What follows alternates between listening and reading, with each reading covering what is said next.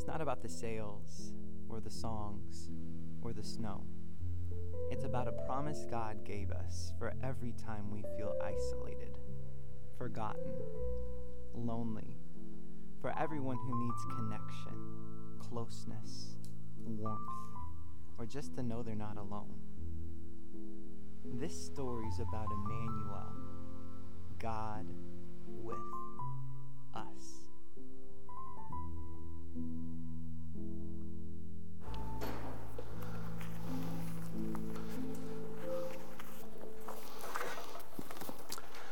Good morning to both of you sitting in the audience this morning. Just kidding.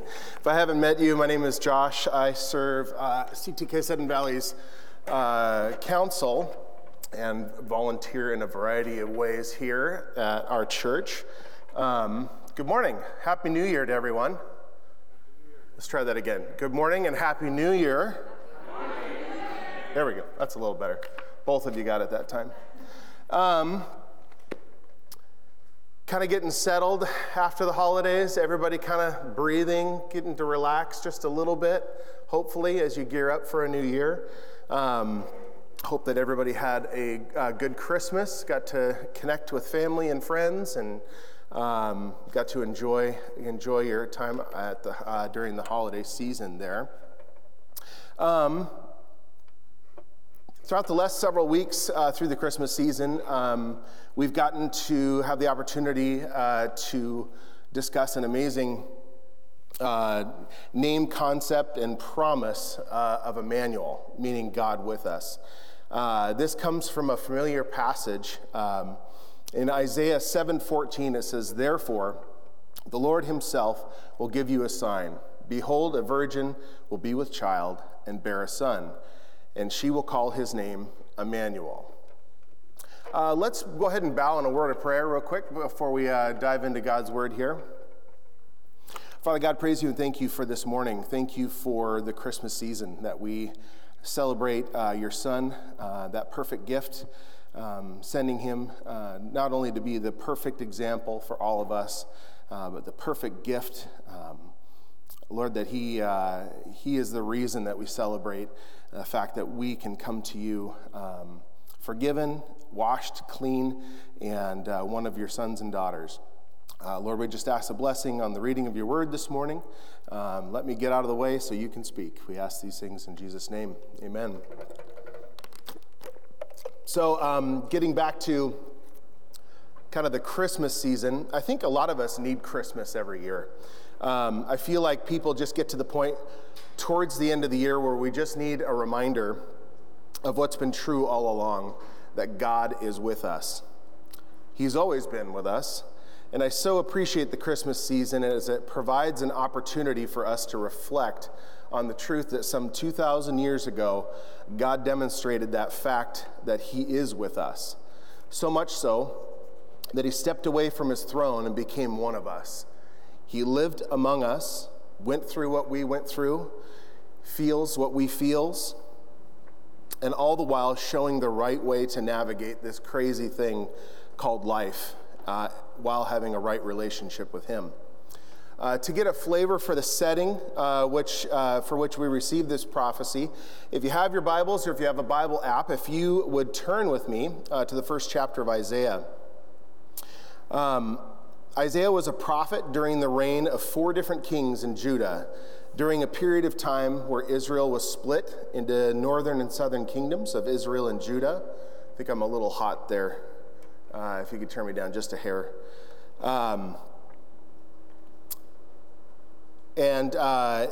Israel was prospering in lots of ways secularly, but they were almost constantly in spiritual decline, becoming more and more like the world around them and less like the people that God had intended them to be, repeatedly turning from the Lord. Fitting that during this time in Israel's need to repent and turn back to God, that he would send them a prophet whose name means the Lord is salvation, similar to the names Jesus, Joshua, and Elisha. In 1 Corinthians 10, Paul reminds us of the fact that Israel's events in history serve as examples and lessons for the rest of us. Therefore, we should learn from them. Let's take a look at that first chapter in Isaiah, verses 1 through 4.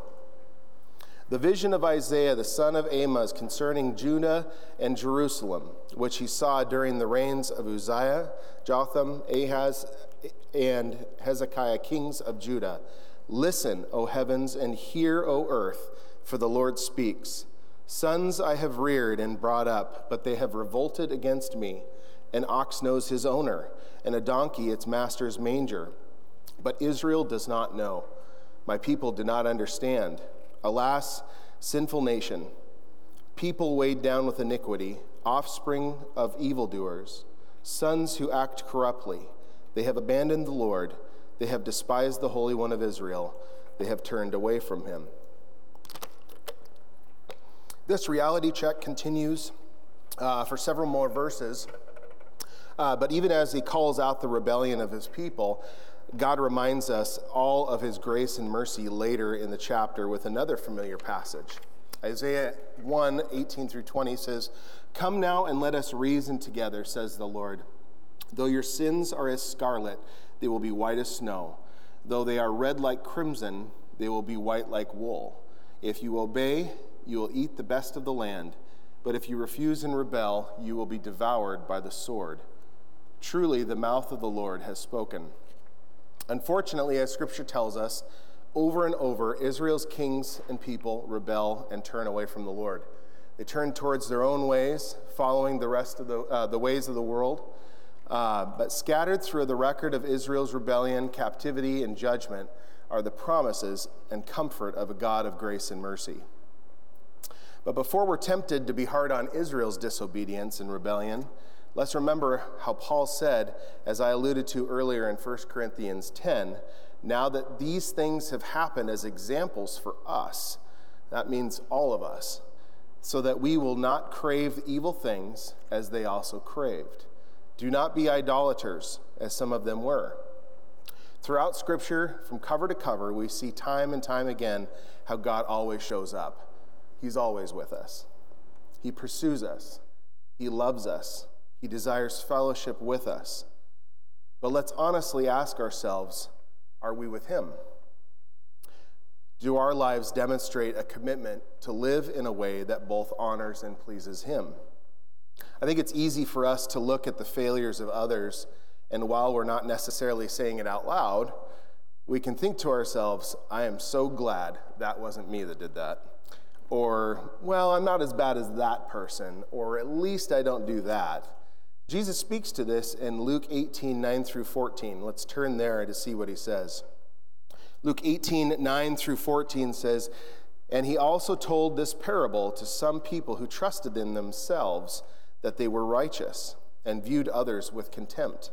2 men went up to the temple to pray, one a Pharisee and one a tax collector. The Pharisee stood and was praying to himself, 'God, I thank you, I am not like other people, swindlers, unjust, adulterers, or even like this tax collector. I fast twice a week. I pay tithes of all I get.' But the tax collector, standing some distance away, was even unwilling to lift his eyes to heaven, but was beating his breast, saying, 'God, be merciful to me, a sinner.' Jesus speaking here says, 'I tell you, this man went to his house justified rather than the other. For everyone who exalts himself will be humbled, but he who humbles himself will be exalted.'" As I think back over my life, I can recall, as I'm sure many of us can, lots of failures and successes. I was raised in a Christian home, but as many of you know, that does not mean you got it right all the time. In fact, most of the time, you didn't get it right. To even go further, if Christ was the center of your life and for that of your family, I think we tend to be even more aware of when we're getting it wrong in our failures. When compared to individuals and families that don't know Christ, they weren't raised in the church, but they aren't living a life committed to him. Simply put, it's harder to have shadows where there's ample light. When I was 15, I decided to spend my summer as a counselor in training at Furwood. We call it a CIT out there. Our local Christian camp just down the street at the time You paid about $100 to go serve along other counselors and staff, similar to an internship. Much of what I did as a CIT was grunt work, but you got to participate in a lot of the cabin activities alongside your cabin's counselor. You got to do Bible studies, campouts away from the main camp, etc. I didn't realize it at the time, but much of what we did and how we did it was designed to call us as teenagers to step into servant leadership, to be discipled by older, wiser, and more mature believers. Being the same age or slightly older than the campers that we were serving, instead of participating as a camper, doing all the activities, playing the games, having little to no responsibility, just being at camp, we were, in a sense, stepping out of the norm and into a type of what Christ calls us to do as Christians: to serve, to disciple, to be discipled, to grow in our faith towards maturity. Even in this setting at a Christian camp, as I mentioned before, it was easy to justify my own faults and weaknesses by comparing myself to fellow CITs. Many of them appeared focused on themselves and didn't seem to be there for the right reasons. Some of them were there just because they wanted to escape their home life for the summer. Some were focused on dating relationships. Some were just there to have fun, even at others' expense, pranking each other with some of them. I wonder if they were even believers at all, talking and acting like the rest of the world with no real evidence of salvation. In looking back, even though I felt like I did a good job overall while I was there, I am guilty of comparing myself to the others that I viewed worse than myself, being self-righteous and sounding a lot like that Pharisee that Jesus tells us about in Luke 18.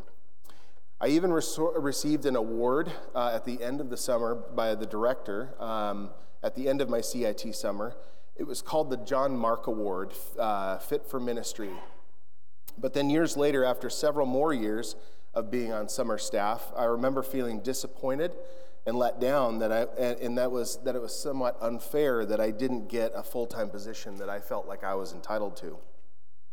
It's easy for us to point our fingers at those who are worshiping false gods, sacrificing to idols, or engaged in habitual sinful living that God's word clearly calls out. Being self-righteous, comparing ourselves to others, and thinking and feeling better of ourselves because we're not as bad as they are. But Jesus isn't calling out our behavior here, he's calling out our hearts. Luke 6:44 through 46 says, "For each tree is known by its own fruit. For men do not gather figs from thorns, nor do they pick grapes from a briar bush. The good man out of the good treasure of his heart brings forth what is good, and the evil man out of the evil treasure brings forth what is evil, for his mouth speaks from that which fills his heart." In other words, we don't have a sinful heart because we're sinful. We are sinful because we have a sinful heart. Jesus isn't just after modifying what we do, how we speak, think, and act. He wants our hearts to be after him. Only then will the behavior of our lives follow. So what does it mean to be with God? What does it look like to be with God? How do I make that leap from knowing that God is with us to being with him? It starts with repentance from sin and not from following after. Seeking the Lord with our lives. When King David realized his sin was when he was confronted by the prophet Nathan, he cried out to the Lord in repentance. I believe that the heart that is reflected in Psalm 51, paired with his pursuit of justice and mercy, is the reason that David earns the title "a man after God's own heart," referenced in 1 Samuel 13:14 and Acts 13:22. Turning to Psalm 51, 1 through 17, we won't put it up, but I'll read it for you. Be gracious to me, and really listen to how the heart of David pleads to the Lord as you hear what he says here. Be gracious to me, O God, according to your loving kindness. According to the greatness of your compassion, blot out my transgressions. Wash me thoroughly from my iniquity and cleanse me from my sins. For I know my transgressions, and my sin is ever before me. Against you, you only have I sinned, and done what is evil in your sight, so that you are justified when you speak and blameless when you judge. Behold, I was brought forth in iniquity, and in sin my mother conceived me. Behold, you desire truth in the innermost being, and in the hidden part you will make me know wisdom. Purify me with hyssop, and I shall be clean. Wash me, and I will be whiter than snow. Make me to hear joy and gladness. Let the bones which you have broken rejoice. Hide your face from my sins and blot out my iniquities. Create in me a clean heart, O God, and renew a steadfast spirit within me. Do not cast me away from your presence. Do not take your Holy Spirit from me. Restore to me the joy of your salvation and sustain me with a willing spirit. Then I will teach transgressors your ways, and sinners will be converted to you. Deliver me from blood guiltiness, O God, the God of my salvation. Then my tongue will joyfully sing your righteousness. O Lord, open my lips, that my mouth may declare your praise. For you do not delight in sacrifice, otherwise I would give it. You are not pleased with burnt offering. The sacrifices of God are a broken spirit. A broken and contrite heart, O God, you will not despise. David recognized his sin. He realized he had a sinful heart from the beginning and cried out to the Lord in humility and obedience. He didn't make excuses for his sin. He owned it, and he earnestly sought God's forgiveness and to be restored to a right relationship with him. This is where we as Christians need to start. Not just when we mess up, not just when we sin, but daily, moment by moment. 2 Corinthians 10 tells us to take every thought captive to the obedience of Christ. Next comes relationship. I like to compare this to getting to know another person, becoming friends with someone. I recognize them for who they are and get to know them by listening to them and hearing what they have to say. Also by talking to them about myself and what's important to me, spending time with them, doing the things that they like to do together, etc. God is God. There is none higher. He should have the position of the utmost respect, fear, and honor in our lives.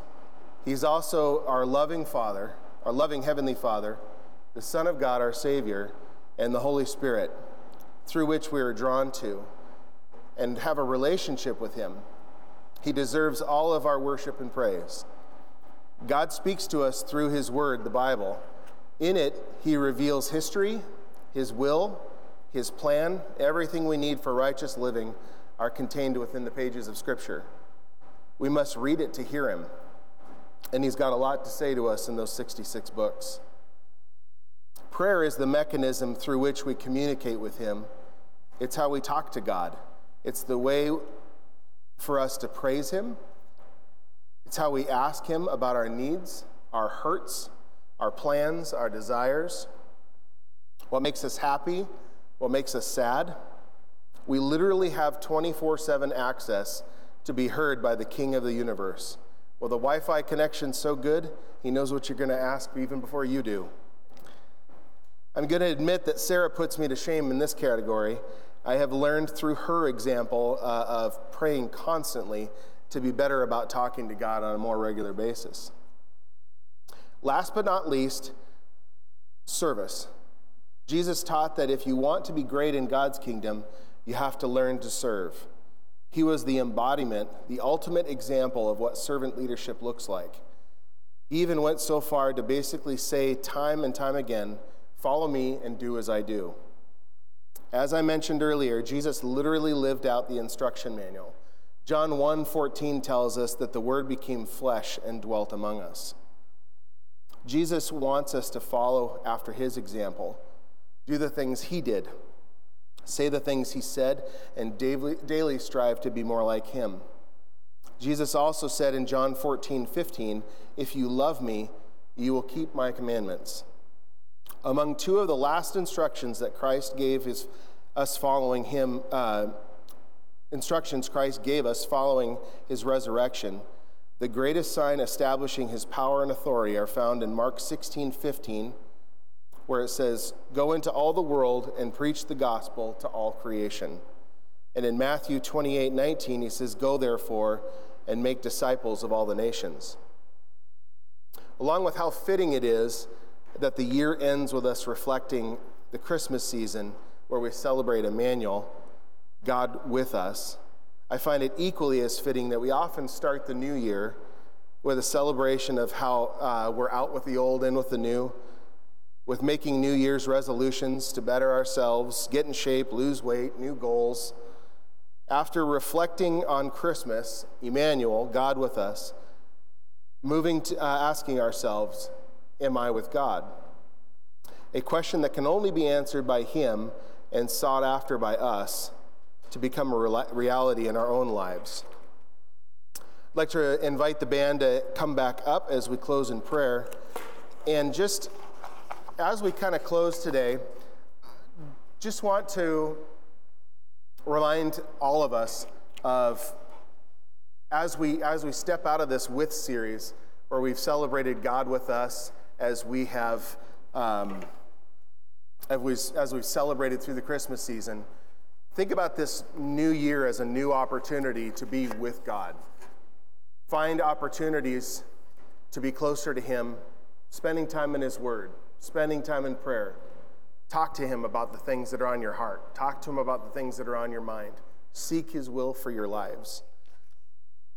And then, like I said, lastly, service. Find ways to reach out and do the things that Christ did. Through serving others, you serve him. All right, let's pray real quick. Father God, praise you and thank you for this morning. Thank you for your word. Thank you for what it means to us and what it needs to mean to us. Lord, I pray for obedience for all of us to your word as we seek to be with you. We know that you are always with us, but Lord, we ask that you would help us to be with you. Help us to follow the examples of Christ as we point to history with Israel and its failures and successes. Lord, we can learn from their mistakes and from their successes. Lord, help us to seek to honor and please and serve you all the days of our lives. We ask these things in Jesus' name. Amen.